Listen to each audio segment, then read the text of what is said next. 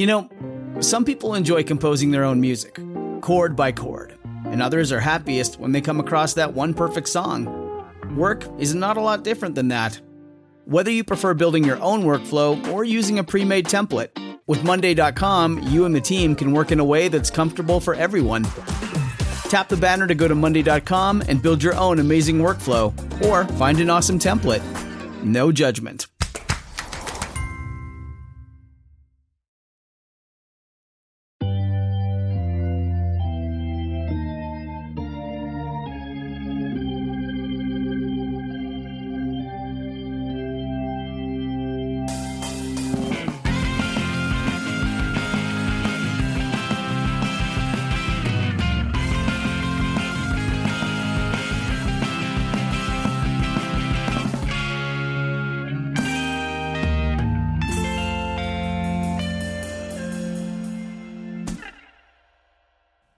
Welcome to Sunday School Dropouts, the podcast where an ex-Christian and a non-believing sort of Jew read all the way through the Bible for the first time. Except we finished the Bible, so now we're talking about stories that seem like they should be in the Bible, but they're not. I'm Lauren O'Neill. And I'm Nico Bakulich. Let's get biblical. You got it, baby. But before we do, we have to remind you, as always, this is not a Christian Bible study program. And it's not appropriate for children. I'm the non-believing sort of Jew. I'm the ex-Christian, and I'm now an atheist. And I think we should crack right on into it, if you don't mind. Maybe as if we were cracking open a cold can of fine White Claw brand enhanced soda. I think it's called hard seltzer. I consider all enhanced beverages of a category, whether that's your alcoholic coffee, whether that's your alcoholic wine, your CBD infused matcha green tea. Double greens. That's right. Your peanut butter flavored whiskey. I just tried some peanut butter flavored whiskey and it was surprisingly good. Anyway, what we're talking about today is the Dead Sea Scrolls. The Dead Sea Scrolls. The Mom Sea Scrolls. Nico? Yeah. What did you know about the Dead Sea Scrolls before we started researching this episode? Well, now, it's been a couple years by now, but we did perform our inimitable routine upon another podcast at one point when we joined some friends on the I Don't Even Own a Television podcast. Mm-hmm. We reviewed pretty favorably, as I remember it, the Dan Brown classic, The Da Vinci Code. Da Vinci Code. Yeah, we gave it 5 stars, best book ever written. That's right. That featured the Dead Sea Scrolls pretty heavily in it. You know what? I don't remember that at all. I honestly don't remember that at all. Well, so there you go. That was like my main exposure, just a general pop cultural sense that they're out there and baby, they got some secrets hidden. They got some secrets. Mm-hmm. So, what about you? You're not getting off that easy. I definitely have I had a pretty large cultural awareness of the Dead Sea Scrolls, which is kind of surprising given that I didn't know anything that was in them at all. So, could you tell the people where the first Dead Sea Scrolls were found? I'll do my best. And when and how. Mm-hmm. So, and everything about the Dead Sea Scrolls for the rest of the episode. I cannot. I am so sorry.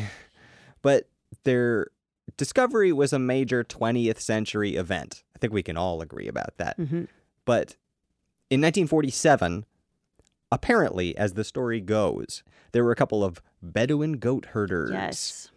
Named Juma and Mohammed Edib, and they were looking for a lost goat, apparently. That's what you do when you're a goat herder. And one of them found a cave, and to test the depth of the cave, apparently, he, either Juma or Mohammed, threw a stone in and heard the shattering of a clay vessel. Whoa. Now that'll pique any the goat interest herders. of any young goat herd, That's yeah. Right.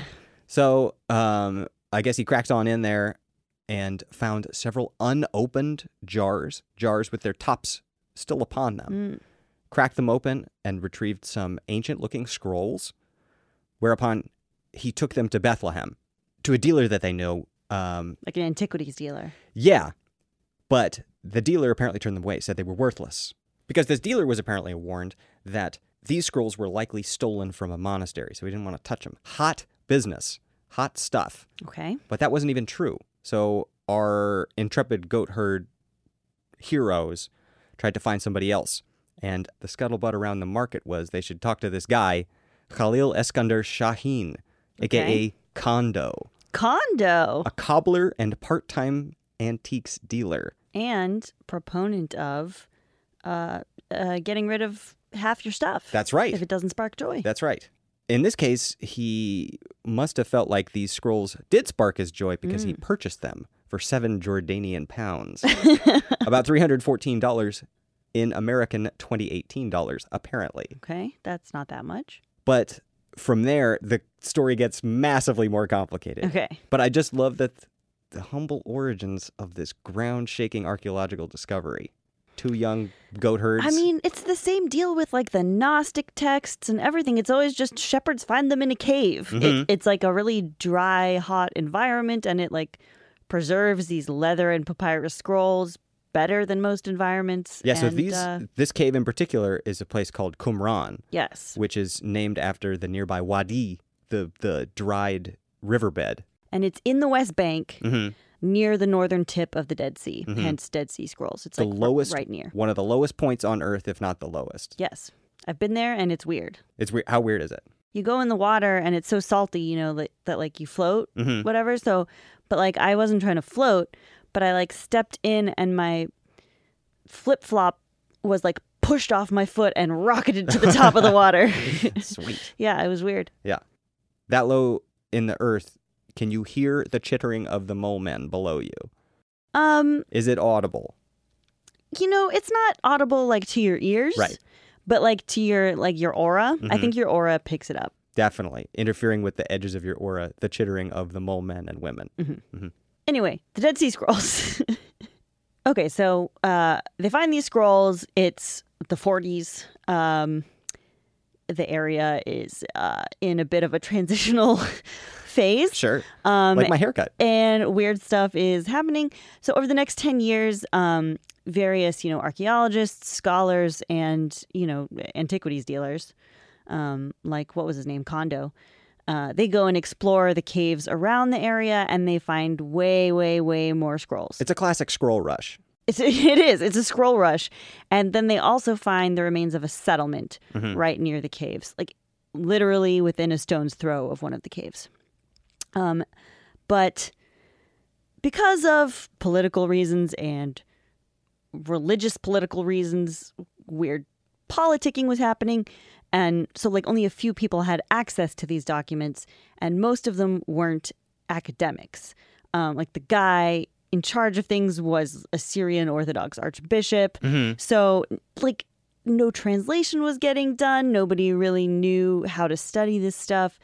And this went on for decades until 1991, when they finally got some qualified guys on the team and expanded the team from like 7 people to 60. And then they also made a photographic archive available to anyone. I think this might be why it looms large in my pop cultural knowledge, is because like actually it didn't really hit the world until 1991. And I was alive in 1991. Yeah. So what's wild is it seems like it was, like kept secret, right? And in some ways it was like this academic council, which was kept very small, like you said, very intentionally, did like limit access to it in some cases. But it's also like a kind of a case of incompetence in a certain kind of way. Because the people who had it didn't know how to study it.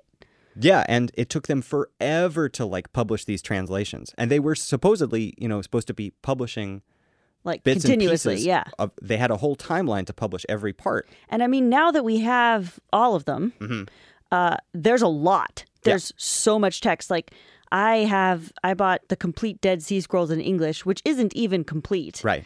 And it's 700 pages long. Yeah, because there are a bunch of longer scrolls that are like near complete, but with, chunks missing or something like that. Then there's a bunch of tiny little fragments that like you can't even classify. Hundreds and hundreds and hundreds of those. Yeah.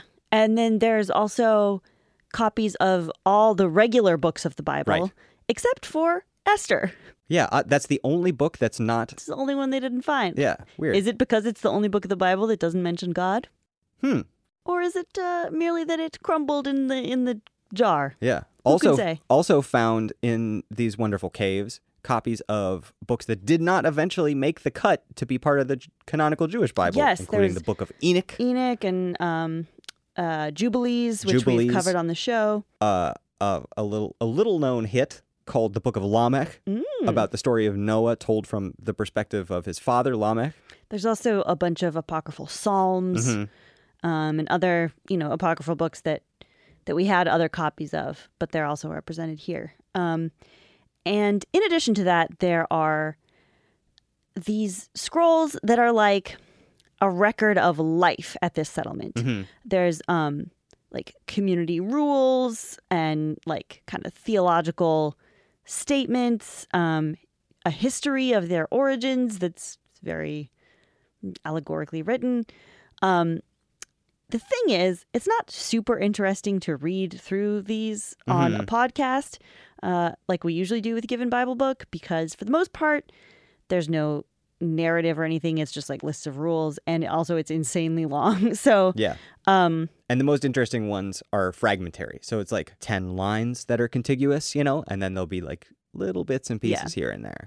So instead of like going through any of the scrolls individually, we're just going to basically tell you like what academia has learned from the scrolls, like big picture, and we'll refer to the scrolls just for the juicy bits. And my main source here, as I mentioned, is the Complete Dead Sea Scrolls in English, translated by and with an introduction by Geza Vermes. I don't know if I'm pronouncing his name right, a British-Hungarian Bible scholar. Tried to get him on the show, but he's dead. So, the people who lived at Qumran, we are like 99.9% sure, were members of a Jewish sect called the Essenes. Now, the New Testament is always talking about the Pharisees and the Sadducees. But there was another prominent sect at the time called the Essenes. They're never mentioned in the actual canonical Bible.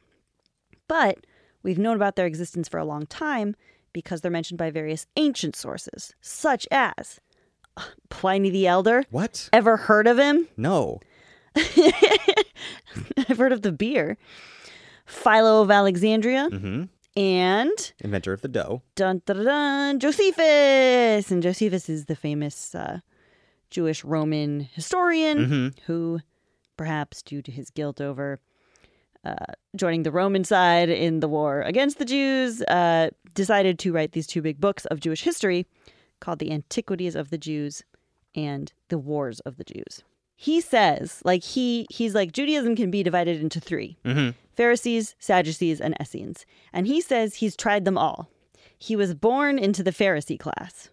But he did, like, an internship with an Essene ascetic out in the desert when he was a teenager, according to him, for 3 years. We call that his wild period. Yeah, exactly.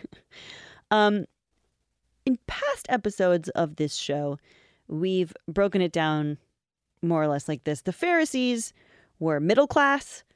They believed in following not just the Torah, but also the Mishnah, which is the oral Torah. And in particular, they believed in the resurrection of the dead on Judgment Day. That was a big point of contention for them. The Sadducees were upper class. They believed in following only the written Torah, and they didn't believe in any kind of resurrection or afterlife. And Jesus is always fighting with, like, the Pharisees, but actually I think that's just because he wasn't upper class, and so he just didn't come in contact with the Sadducees. I see. He's closer philosophically to the Pharisees. I guess so, yeah. Josephus adds that the Sadducees, the elite ones, believe in free will. The Pharisees believe in a mix of free will and fate, and Essenes only believe in fate. It's all predestination. We have no free will. Yeah. And then he keeps going for like pages and pages about the Essenes. He does not care about the other two, I guess, because he has all this lived experience. Yeah, he has all this knowledge from his internship that he wants to share. He's a primary source. And he describes a very strict, pious, ascetic group where... How strict, Lauren? They don't get married. They live in a commune with shared wealth. Right. They wear white garments and they don't like change them, or they they like wash them, but they wear the same garment over and over until it's completely worn out. They're obsessed with cleanliness. They're obsessed with cleanliness. To the point that, in some readings of it, not allowed to do a number 2 on the Sabbath. Whoa. Yeah, he says they have really strict Sabbath rules. And also they kick people out of the community and like shun them for breaking the rules and so on and so forth. I said do a number 2 like this is a child's podcast for babies. I meant take a steaming shit. Thank you. My favorite line from Josephus is, "The habit and management of their bodies is such as children use who are in fear of their master." So just like very neurotic and obsessed. Imagine if you're like a historian from any time in the past 2,000 years and you read all this stuff in Josephus. And then suddenly in the 20th century, you find a bunch of scrolls in a cave by pure chance and they confirm everything. So weird. That would be bizarre, right? It would be bizarre. Yeah. It's insane how closely they line up. It's like you go back and forth between them and you're like, damn, he really did know what he was talking about. He got everything right. So how did this sect come to be? How did they come to live in this weird little settlement? I don't fucking know. Okay, well, I'm going to try and tell you, okay? According to their own scrolls, this is how they tell their story. This is a real episode for the scroll hounds out there. Scrolling. During the time of wrath. 390 years after the Babylonian exile. Okay. That's just what they say. They say it was 390 years later. A group of pious Jews and righteous Jews noticed that everyone around them was getting pretty sinful. It happens. But then You take your foot off the gas for a second. Right? I know. And then people are going to start to get sinful. people start worshiping idols. Mm-hmm. The teacher of righteousness then appeared. A super cool God dude who would lead them in the ways of the Lord. But some folks in this righteous group, they didn't like the teacher of righteousness.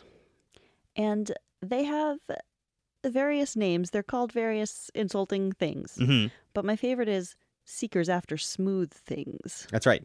They're hunting the tall places and smooth things. Yes. That's what they like. So the smooth guys start following this bad non-God dude known as the scoffer, the spouter of lies, or the wicked priest. Yeah. And unfortunately for our like fundamentalist heroes, the smooth wicked priest prevailed. And he became the ruler of Israel.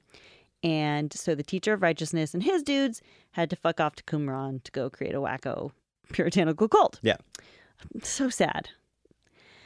Apologies to all our Essene listeners.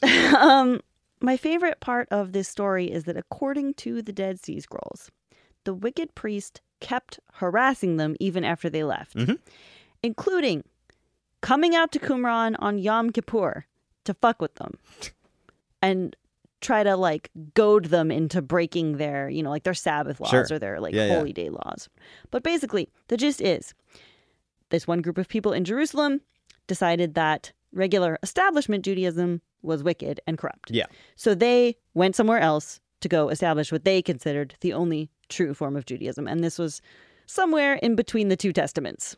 So, sometime around 200 BC. Right.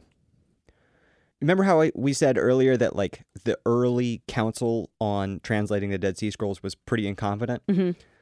Not only does it include literally duct taping fragments together to see if they fit literally? Yes. Well, it's not literally duct tape, but it is literally adhesive tape. Oh my God. Scotch taping. Yeah. Which then ruined a bunch of the fragments because it like holy shit melted, the adhesive melted on, and now they can never take it off. And it's like oh my God. too smudged to read and stuff. Not only that, but even though they translated them really slowly and like took forever to publish them, they also had people on the council that jumped to insane conclusions about especially this portion of it. I mean, honestly, the scroll leaves it open to interpretation. Yeah. It's like the wicked priest, the teacher of righteousness, and everything is like, oh, it was in the age of wrath. It's just like custom built so that you can just project whatever you want onto it. Right. So, I mean, the very interesting, historical thing to take from it is that the Essenes were basically like a restorationist group, that they felt like Judaism had fallen into disrepair, spiritual disrepair. Absolutely. And they needed to rebuild it, which is exactly the same movement that like Jesus grew out of. I mean, that's the Protestant Reformation. That's everything. Yeah, know? It happens to religions all the time, Yeah. right? But they saw that, and especially the description of how the teacher of righteousness arose at a time of crisis, and they were like, oh, they're talking about Jesus. This is actually a Christian book. I mean, if you were just assembled because you knew the Archbishop of the Syrian Orthodox Church, Right. like, yeah, that's where your mind would go. Well, I mean, mostly these are academics from France and England That's true. on the original council. But they are working they're like in Jerusalem or whatever. Yes. Yeah. So in combination with the description of this immaculate teacher, what the fuck was his name? The teacher of righteousness. Teacher of righteousness. There was also another bit of text that stuck out to researchers at the time called the Son of God text, most of which is obscured, but there's one column that's available. Oh, yeah. Everything was written in columns. Just fun fact about scrolls. I guess when you live that scroll life, you think in columns. And they never write, like you don't write on the front and then turn it over and write on the back. You only write on the front and then you like turn it over and write a different text totally different across all the backs. Yeah. Yeah. And in some cases, some of the texts have multiple things superimposed on each other. Yeah, like kind of written crossways. Yeah. Yeah. It's pretty sweet. It's kind of cool. Anyway, so the Son of God text, this was the one that like people were like, oh my God, they were actually Christians. I'll just give you a couple lines off the top of the dome piece. He will be called the Son of God. They will call him the Son of the Most High. But like the meteors that you saw in your vision, so will be their kingdom. They will reign only a few years over the land while people tramples people and nation tramples nation. Until the people of God arise, then all will have rest from warfare. Their kingdom will be an eternal kingdom and all their paths will be righteous. So it's very similar to the prophecy in Isaiah, which is like a big one for Christians and early Christians especially. And for the Essenes in particular, Isaiah, they quoted it a lot. But this one's talking about the Son of God. What the heck? I'm going, what the heck over What here? the heck? But anyway, so that led to multiple decades of like infighting and confusion in the public about like, wait. Confusion among the people. Widespread confusion, panic in the streets. Dan Of Brown London. writes a hit Yeah. bestseller about it. I mean, it is so tempting when you know you have documents from around the time of Jesus. That's right. Everything. In the area where Jesus was. And if you see something that's labeled Son of God, like, of course, you're going to jump to that conclusion. Totally. I also read that, like, these various theories that the wicked priest and the teacher of righteousness were, like, Jesus and Paul. Sure. Or Peter and Paul. Right. But it turns out, like, when you look at just, like, radiocarbon dating, it's all from before Jesus. Right. It's all very straw graspy. I agree, but, man, it's, I completely understand it. Like, why wouldn't you do that, Yeah, I mean, the straws are right there. The straws are right there. How are you not going to grasp them? So let's take a detour Okay. and let's learn about life in Qumran. I would love to. Okay. Take me on a tour of historic Qumran Wadi. So the Essenes had two branches. Okay. One was just normal people who lived throughout Israel, or throughout Judea, in various towns. And they did follow certain strict rules, but they lived more or less normal lives. And then one was this kind of Ascetic section. Yeah, that were kind of the leaders of the sect. And they lived in Qumran. Probably about 150 to 200 people at a time. Talk about an outsized influence on history. I know, right? Just because they put their shit in a cave and put tops on their jars. That's the key. Yeah. Nobody ever talks about how you have to put tops on your jars. They were all men in Qumran. This branch of the sect was not allowed to marry.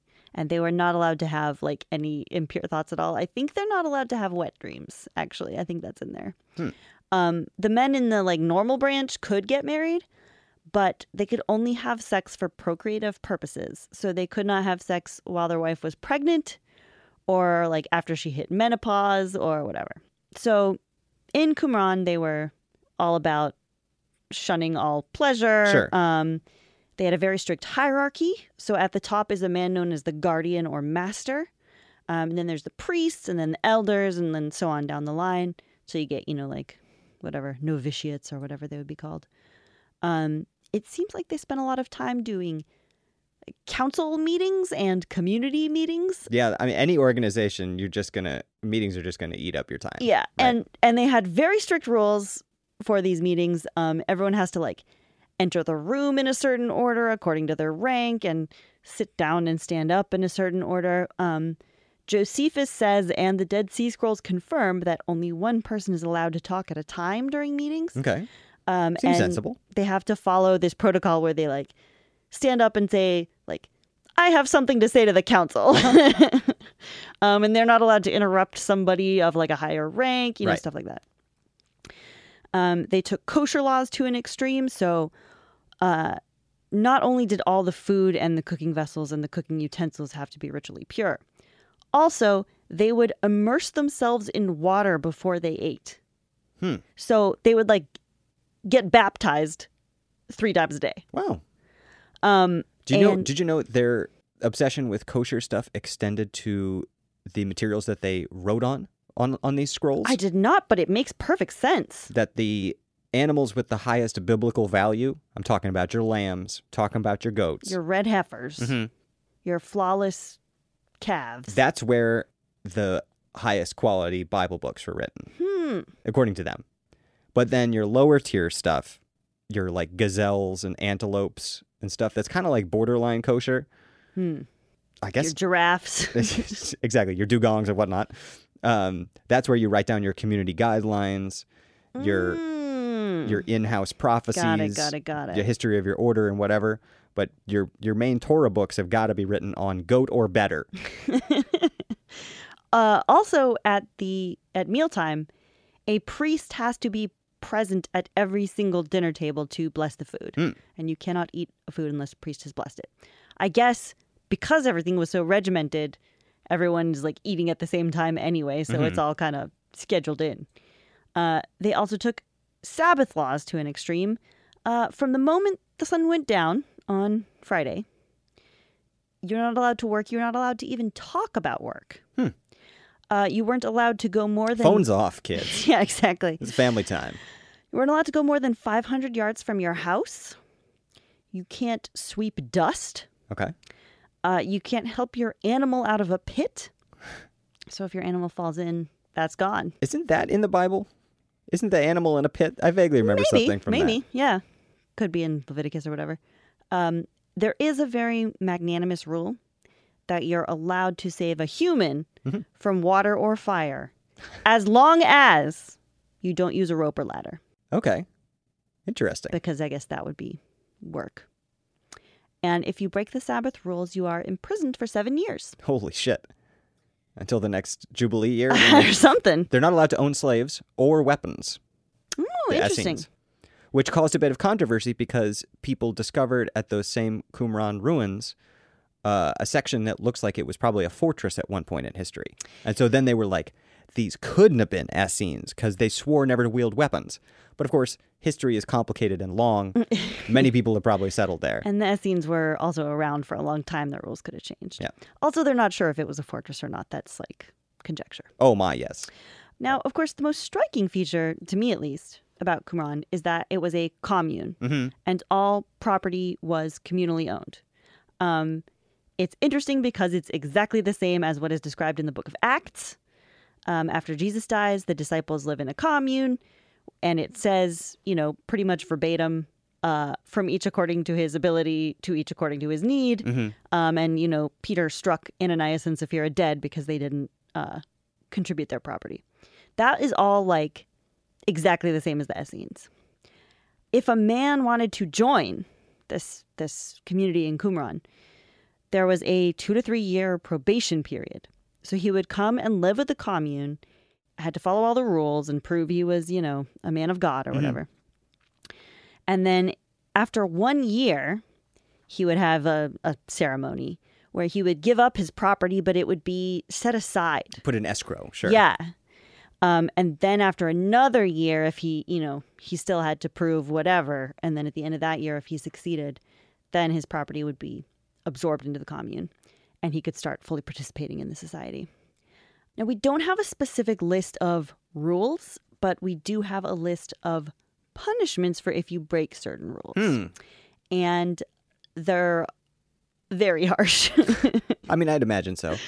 If you break one word of the law of Moses on any point whatever, you're expelled from the sect, and no one is allowed to speak with you or give you food, or they will also be expelled. See, now, right off the top of the bat there, that's a problem, the right? tip of the bat. The crack of the bat, the whoosh of the ball. The flick of the wrist. Because interpreting what the law of Moses is like a full-time occupation. Well, that's the thing, though. That was the occupation of these people. Right. The hierarchy included groups of you'd be split into 50s and then 10s and whatever. And every group had to have one person studying the Torah at all times.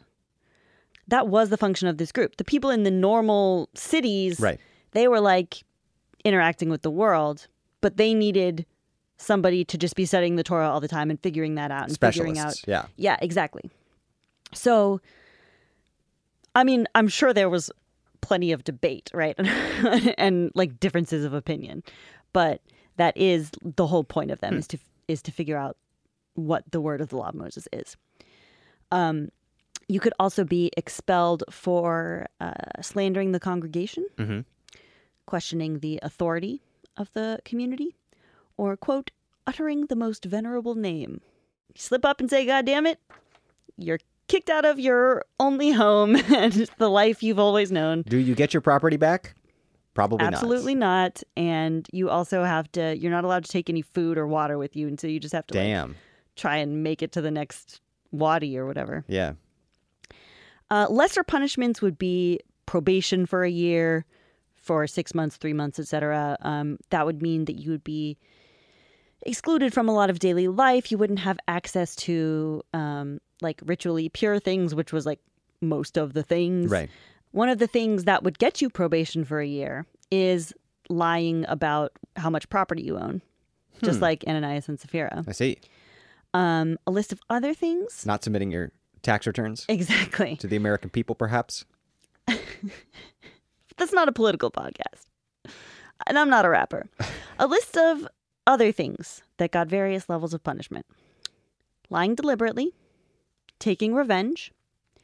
Going naked before your companion without having been obliged to do so. Because sometimes you gotta. Sometimes, apparently sometimes it's communal. It's communal living, and they have a minimum number of garments. Yeah, so it's true. Somebody's gonna dangle occasionally. Failing to care for a companion, falling asleep during a council meeting, guffawing foolishly, or my personal favorite, being so poorly dressed that when drawing your hand from beneath your garment, your nakedness is seen. Yep. Just cover it up, fellas.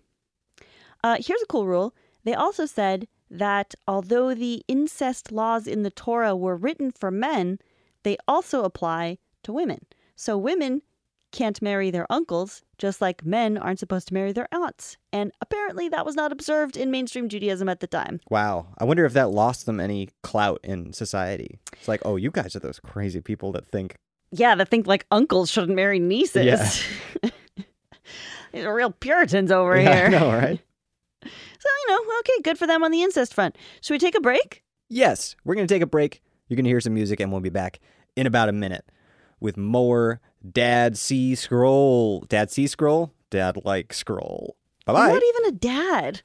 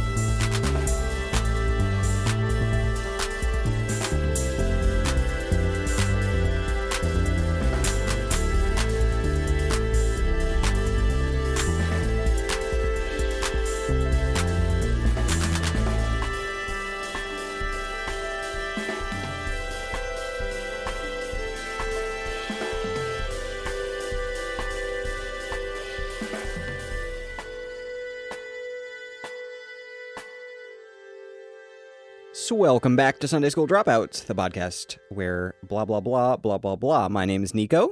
I'm Lauren. And we're chatting about the scrolls. Wow. Thank you for disrespecting our podcast on our podcast. I'm not disrespecting the podcast. What I'm doing is respecting our listeners' time and attention.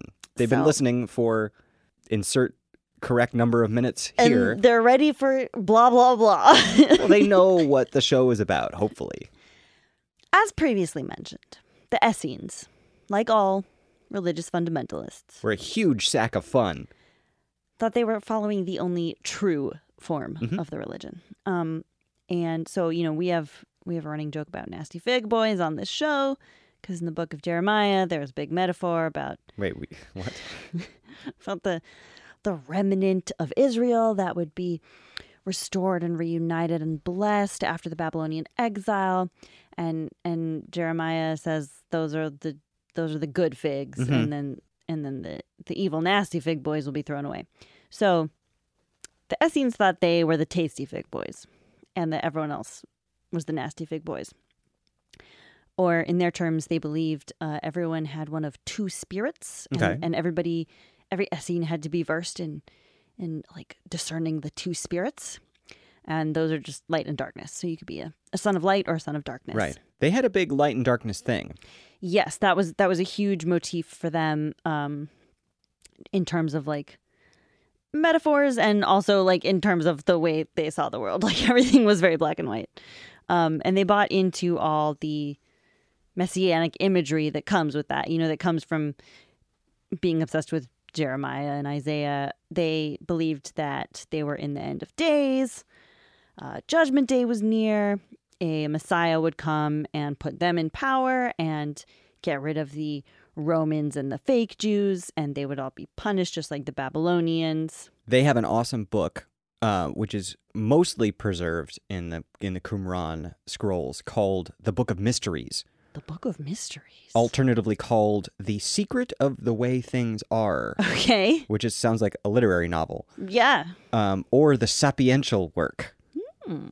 And it's a book about their thinking about the secrets, like the idea of the mystical secret. And it includes a very strange Yeah, I heard about it on Oprah. That's right. The Secret. It has a very strange eschatology and talks about the end of the world, this like sort of messianic thing, in an unusual way.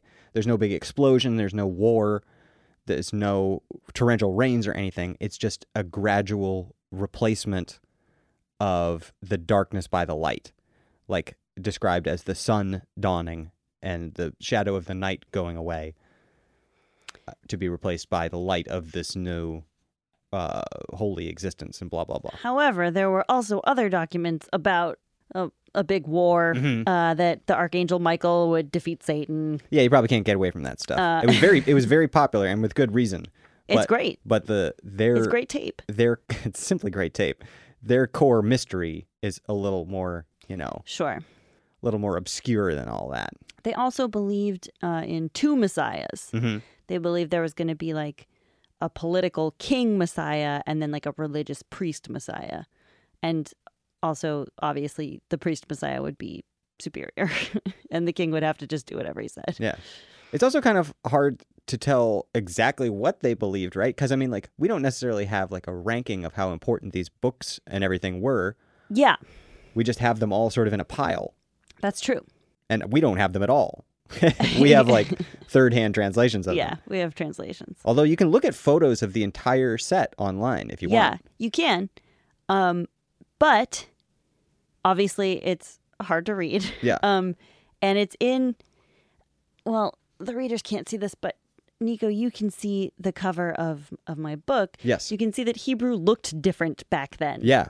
It doesn't have the kind of square character that it has now.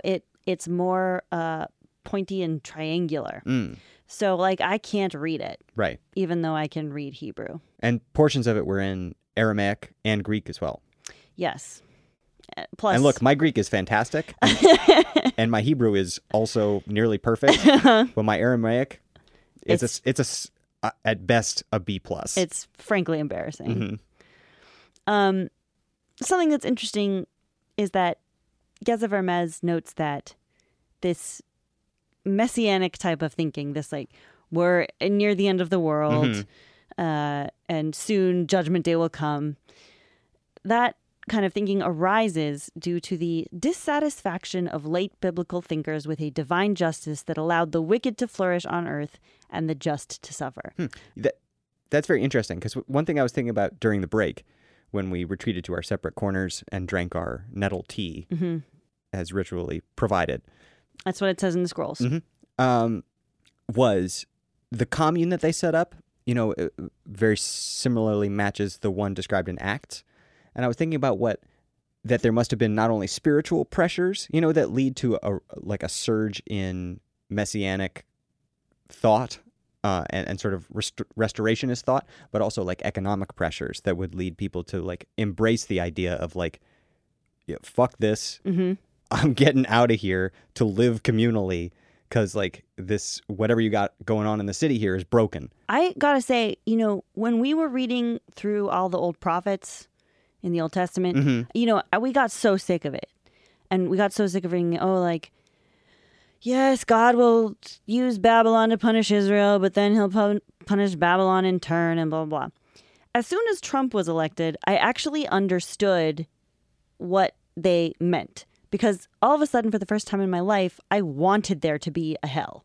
Because you just see people doing blatantly evil things and there's no consequences. And your mind can't deal with it. So you have to start, you're like, well, they have to pay for something. There must be something that will bring them to justice. And then, clearly you can see nothing in the world is bringing them to justice. So you got to come up with an afterlife for a Judgment Day, and like, I mean, I would also like to go live in a commune. I wouldn't like to live in a commune, but like, I understand the impulse in a way that I didn't previously. Right.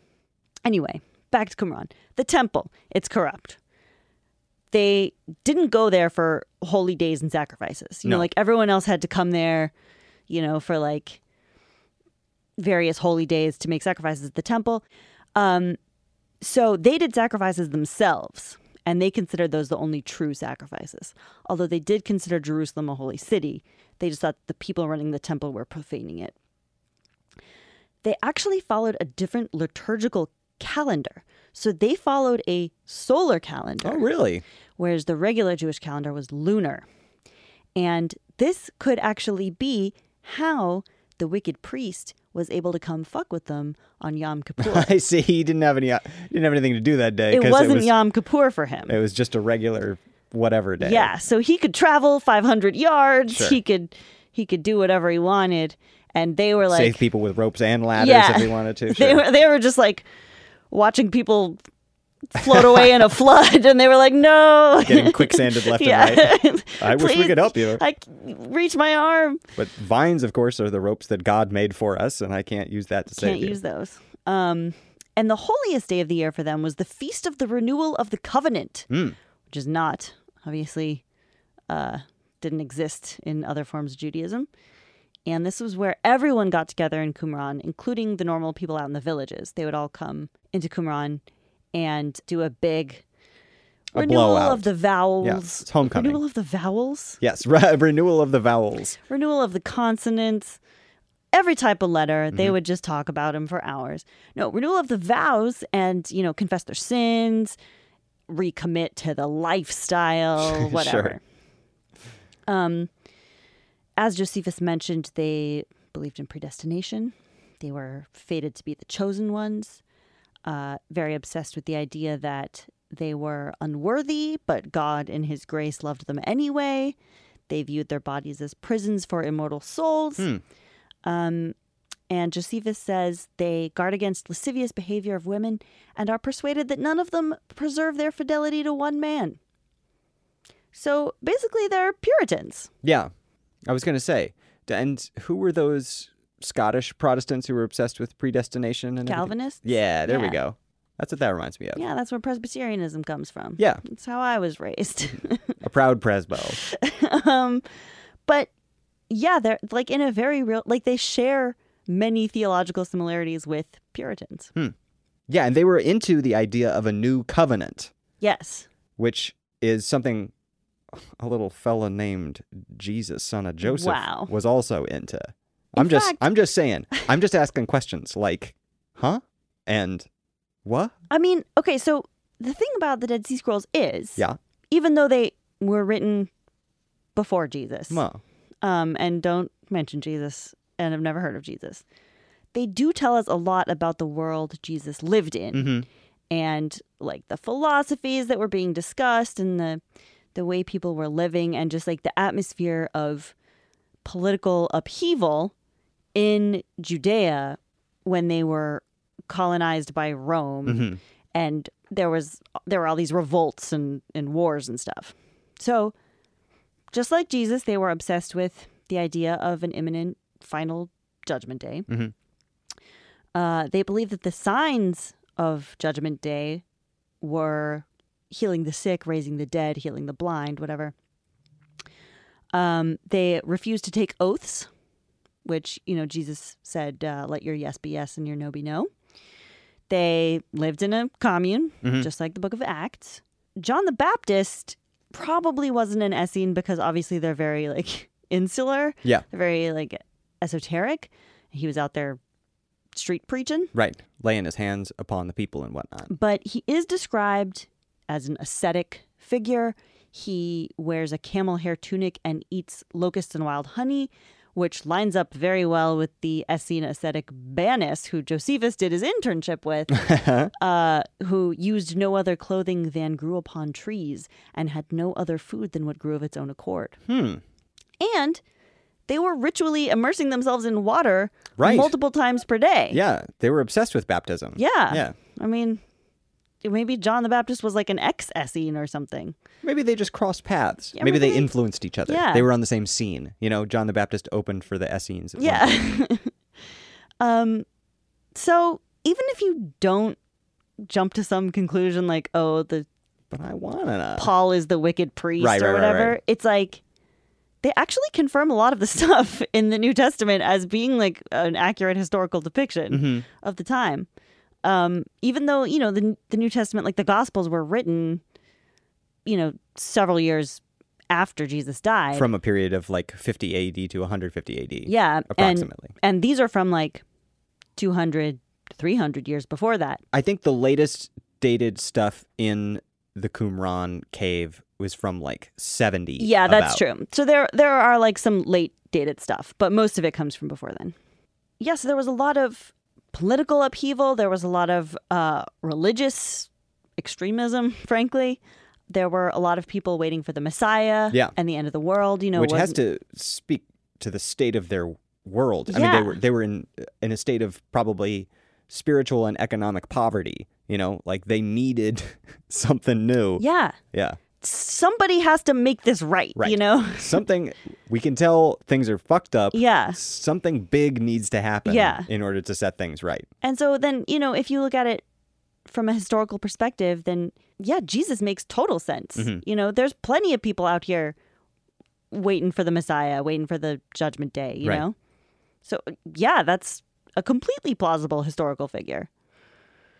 Something interesting is that when you look at the scripture in the Dead Sea Scrolls, when you look at the copies of different books, Mm-hmm. there will be differences between the same copies or between two copies of the same document. Mm. And this has been called insufficiently controlled copying by some scholars. What an odd name. Yeah, because, well, we have this idea that the role of the scribe is to copy everything down exactly. Right. And if there's a difference, that means there was an error. I see. And that's based on our idea of monks in the Middle Ages copying things or something like that? Where does that idea come from? Well, probably that, but also I think it comes from our modern notion of Perfect copies are easy to achieve. yeah. Yeah. And also the notion that there is a text Mm-hmm. and not the fact that there can be multiple versions of the same text. Giza Vermes calls this scribal creative freedom. And he says basically this shows us... of course, SCF. your standard SCF. he says basically like this shows us that they had a different attitude Right. toward that. And that people, like, uniformity was not the only criterion. Mm-hmm. And that creativity could be something. They felt free to insert some creativity into it. Right. So this is like a hangover from the end of the oral tradition and like the beginning of the codified written tradition or something like that? I mean, probably yes, but also I think like it probably extends way, way, way past that. I think that just the way we look at texts is probably pretty new in human history. Sure. When you think about Shakespeare, Right. you know, And I do often. I mean, That beard, that dome. You know what I'm talking about. you know what I'm talking ladies. about. You know, he would like plagiarize stuff, right? What we would consider plagiarism. Yeah. But it wasn't thought of as plagiarism at all. That was just like a creative source that you That was how used. you wrote plays. Yeah. Yeah. So I think it's probably not just like a hangover from the oral tradition. Like it probably kept I mean, it's, going yeah, fair enough. until like the other day. Yeah. He points out also that it's ironic because the reason the Dead Sea Scrolls are so seductive is that we want there to be this one text. And these are like the oldest ones we have. Before this, the oldest like scroll that we had was the book of Isaiah, and it was from the year like 900 AD.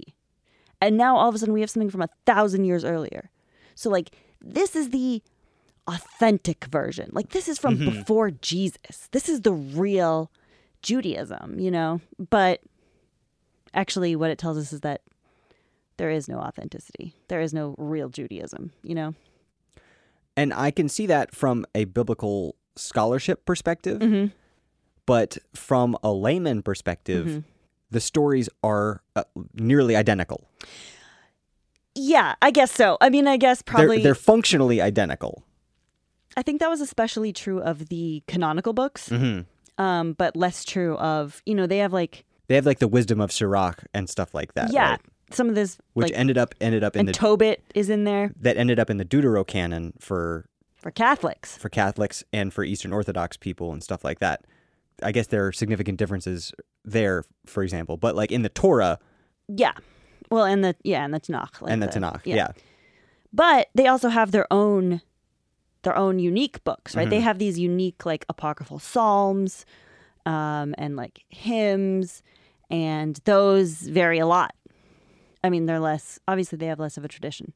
They're, you know, probably 100 years old, 50 years old, maybe, you know, maybe even less than that when they were written. But they weren't expected to be exactly the same. Right. So they didn't have this idea that there is only one version of scripture, I guess. I see. Yeah. And that is powerful. But despite that fact, I think the seduction that you talked about, that this is a window into this Judaism from 2,000 years ago, and wouldn't it be crazy if it was exactly the same? I mean, it's pretty damn close. For the most part, right? it's like pretty close yeah, for us. It's not like wildly different. Yeah. I mean, I guess that's true. The way they live their lives is pretty unique, you know? But in terms of the actual texts of the scripts, from my understanding, I haven't gone word by word through haven't either. through the texts, you know? And yeah, I mean, I'm going by third hand. I'm going by Right. what this book told me. So I'm taking it for granted that this like preeminent biblical scholar like knows about the differences. But I don't know. The point is, it is amazing. It is an amazing window into history. Damn is. it. In multiple ways, Admit it that it's a goddamn amazing window into goddamn history. It is. Okay. So, you know, the Essenes were around before Jesus. They were around after Jesus, because, you know, Josephus was hanging out with them. That's right. He was born like right after Jesus died. But obviously they didn't make it to the present. And presumably something happened to the Qumran branch. The Qumran brand. The Qumran brand. It suffered a major setback at some point. They had to pivot hard.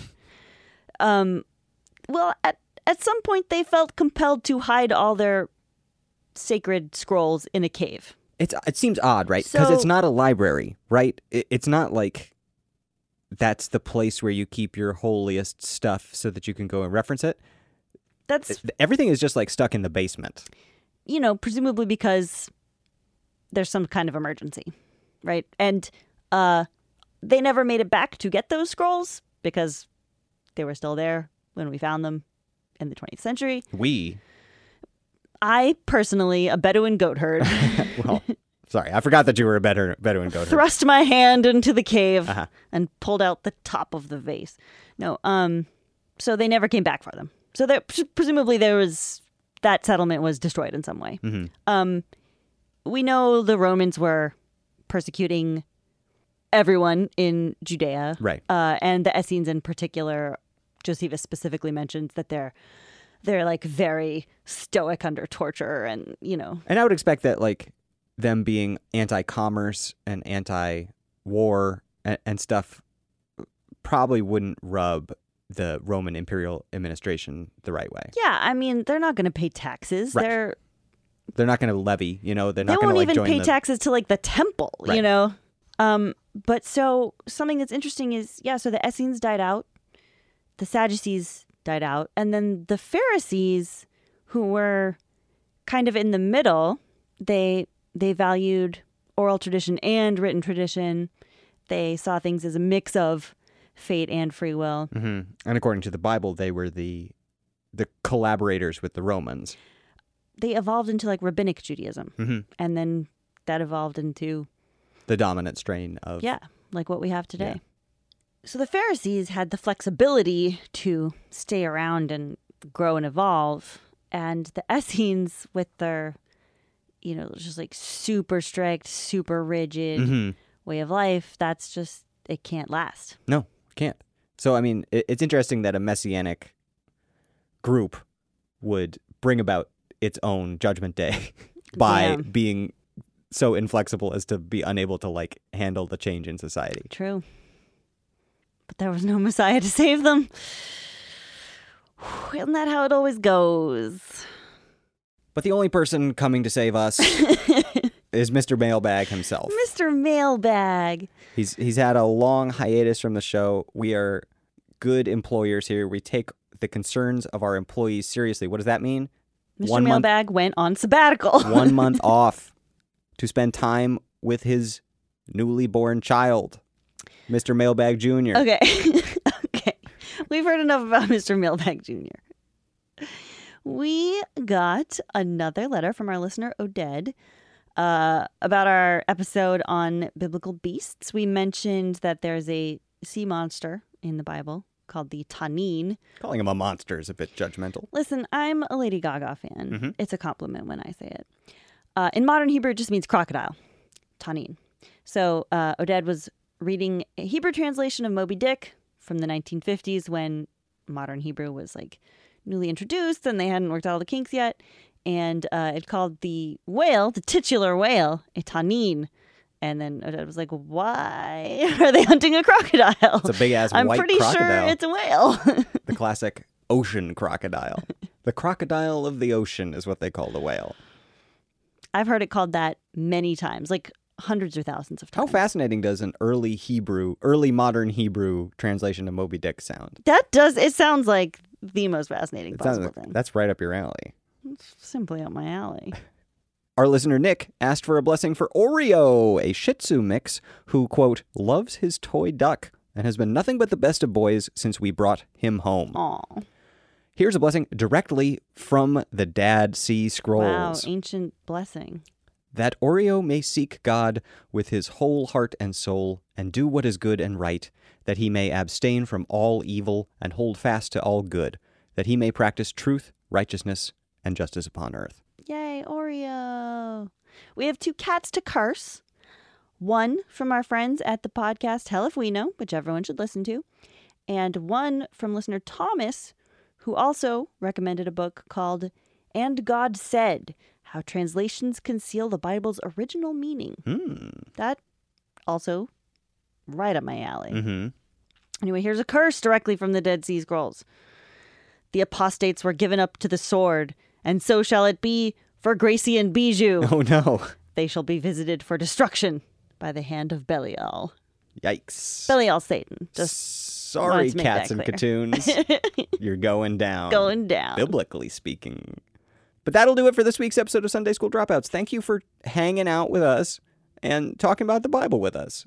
And Bible-adjacent material. It's great. I love it. It's cool. She's thrilled. Look at her. She's frickin' jumping around. I'm happy as hell. Yeah, happy as a clam. Living in its clam shell. Okay. That's enough about Mr. Mailbag Jr.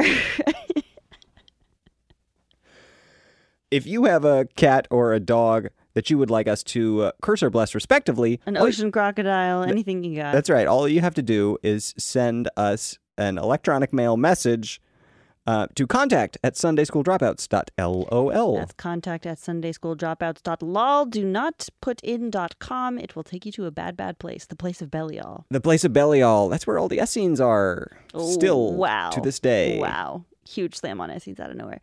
As always, I thank Nico for sound engineering, music, and editing.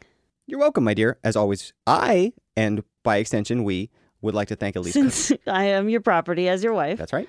Would like to thank Elise Carlton for our logo and art. If you want to follow us on Twitter, you can do so at SunSchoolDrop. I am on Twitter at Lauren E. O'Neill.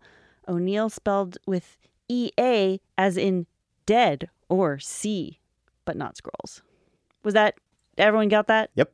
Cool. O'Neill spelled like Shaquille does it. If you want to follow me on Twitter, it's at Nico Bakulich. Niko Bakulich. We'll be back in 2 weeks with another episode. Just remember to keep those spiders out of your chicken hole. Stay biblical, friends. See you on Sunday. Bye.